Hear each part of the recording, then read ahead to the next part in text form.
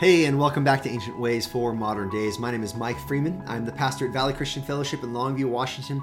And today we're continuing to look at John chapter 16. Specifically, we are launching off of Jesus and his explanation of how it is to our advantage that he is in heaven, in part because he has sent his Spirit. And we've been looking at the role of the Holy Spirit. We know the Holy Spirit has many different ministries, but specifically, Jesus is talking about this ministry of the Spirit in the context of the world hating us, and in the reality that the Spirit bears witness to Christ as we bear witness to Christ. Now, a few days ago, I kind of alluded to this text that we're going to look at today, which is such a wonderful picture of how the Spirit works, not in our lives as believers, but in the lives of those who he is leading to trust in Christ. See, as the Spirit bears witness to Christ in a non-believer's life, what ultimately can happen is regeneration. God will rescue them from death to life, and there's an incredible thing that happens. But here is part of what happens is what we call conviction. When we think about conviction, we think about a criminal convicted of a crime. That's a good way to think about it.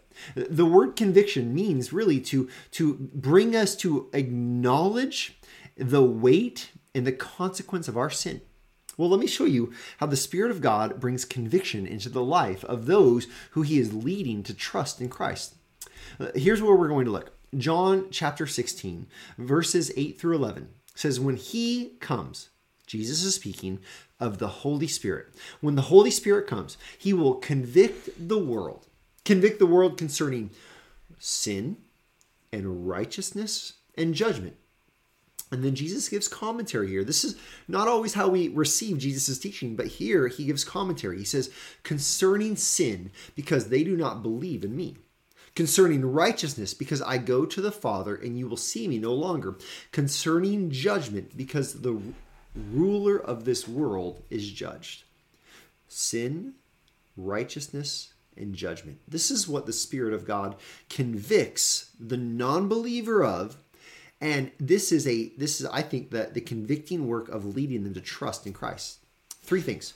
First of all, concerning sin. Jesus says that the Spirit will convict them concerning sin, and then he says, because they do not believe in me. This is that sin that Jesus spoke of earlier. This is the sin that Jesus says they are guilty of this sin because they did not believe in him.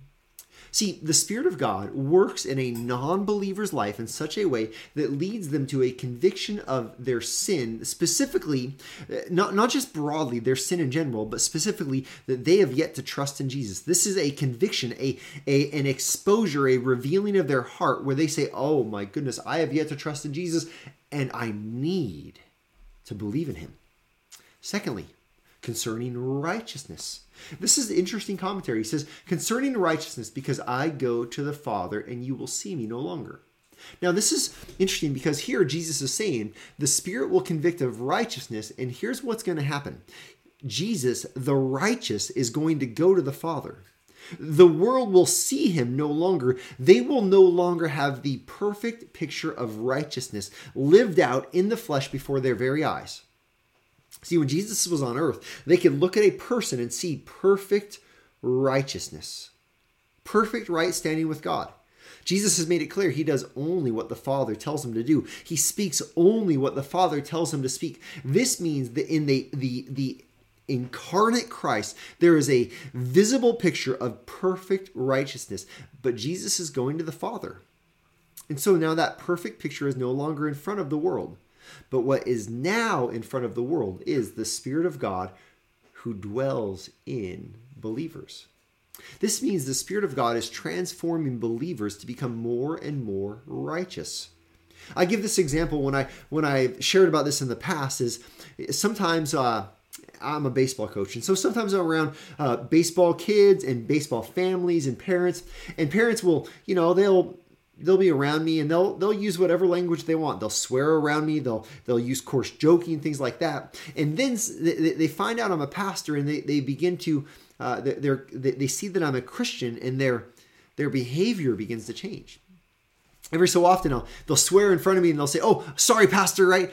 Maybe that happens to you when someone finds out you're a Christian and they find out that their godless lifestyle in contrast to your not perfect, but your growing and righteous lifestyle is beginning to impact them. Here's what's happening. It's not that you are convicting, but the Spirit that lives in you convicts them of their sin.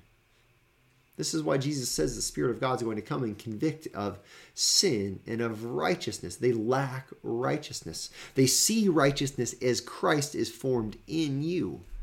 And then third, he says concerning judgment. He says because the ruler of this world is judged. Now the ruler of the world is Satan. And what happens in a believer, or when someone converts and trusts in Christ, they begin to see that they used to judge the world in all the wrong ways. We've said it before. The non-believer thinks that up is down and down is up. They think that what is right is wrong and what is wrong is right. They think that what is good is evil and what is evil is good. Just the basic example here is look at the world and its moral compass when it comes to sexuality. It's completely broken. It's completely broken. And it leads to greater levels of depravity. But here's what happens. When a believer when a non-believer becomes a believer, when the Spirit of God convicts them concerning judgment, they begin to see that they used to judge the world according to the ruler of this world. They saw the world the way Satan wanted them to see it, but now the Spirit is working and it convicts them concerning judgment as they begin to judge the world righteously, judge the world according to the way God sees the world. This is the work of the Spirit in our life. This is incredible. We have such a great hope. It's not our job to convict of sin and righteousness and judgment. Our job is to share the gospel, to love in Jesus' name, to call out sin when we need to. But it's the Spirit's job to bring to bear the guilt, the conviction, to expose the sin in their soul, and then to lead them to trust in Christ. What does all this mean? Again, this is just meant to be an encouragement to you.